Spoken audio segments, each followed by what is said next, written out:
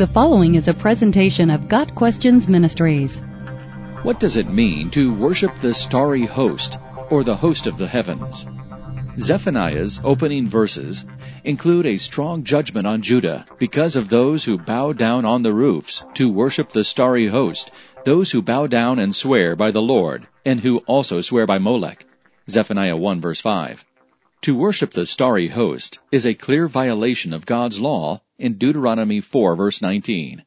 There we read, "When you look up to the sky and see the sun, the moon, and the stars, all the heavenly array, do not be enticed into bowing down to them." The starry host includes the sun, moon, planets, and stars. These celestial bodies were worshipped by the pagan cultures of the day, but God had commanded His people to worship Him and not bow down to other gods.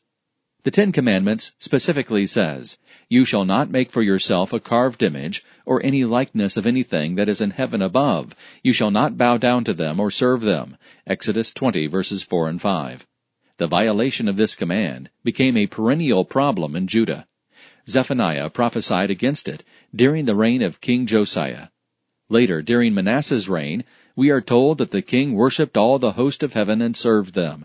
2 Kings 21 verse 3. The prophet Jeremiah condemned the same practice. The houses of Jerusalem and the houses of the kings of Judah, all the houses on whose roofs offerings have been offered to all the host of heaven. Jeremiah 19 verse 13. God's people were frequently tempted to worship heavenly bodies, and their rulers often led the way. The Apostle Paul speaks of those who worship created things rather than the Creator in Romans 1 verse 25. These created things include stars, planets, and other heavenly objects. Today, many people seek wisdom from the stars instead of from God.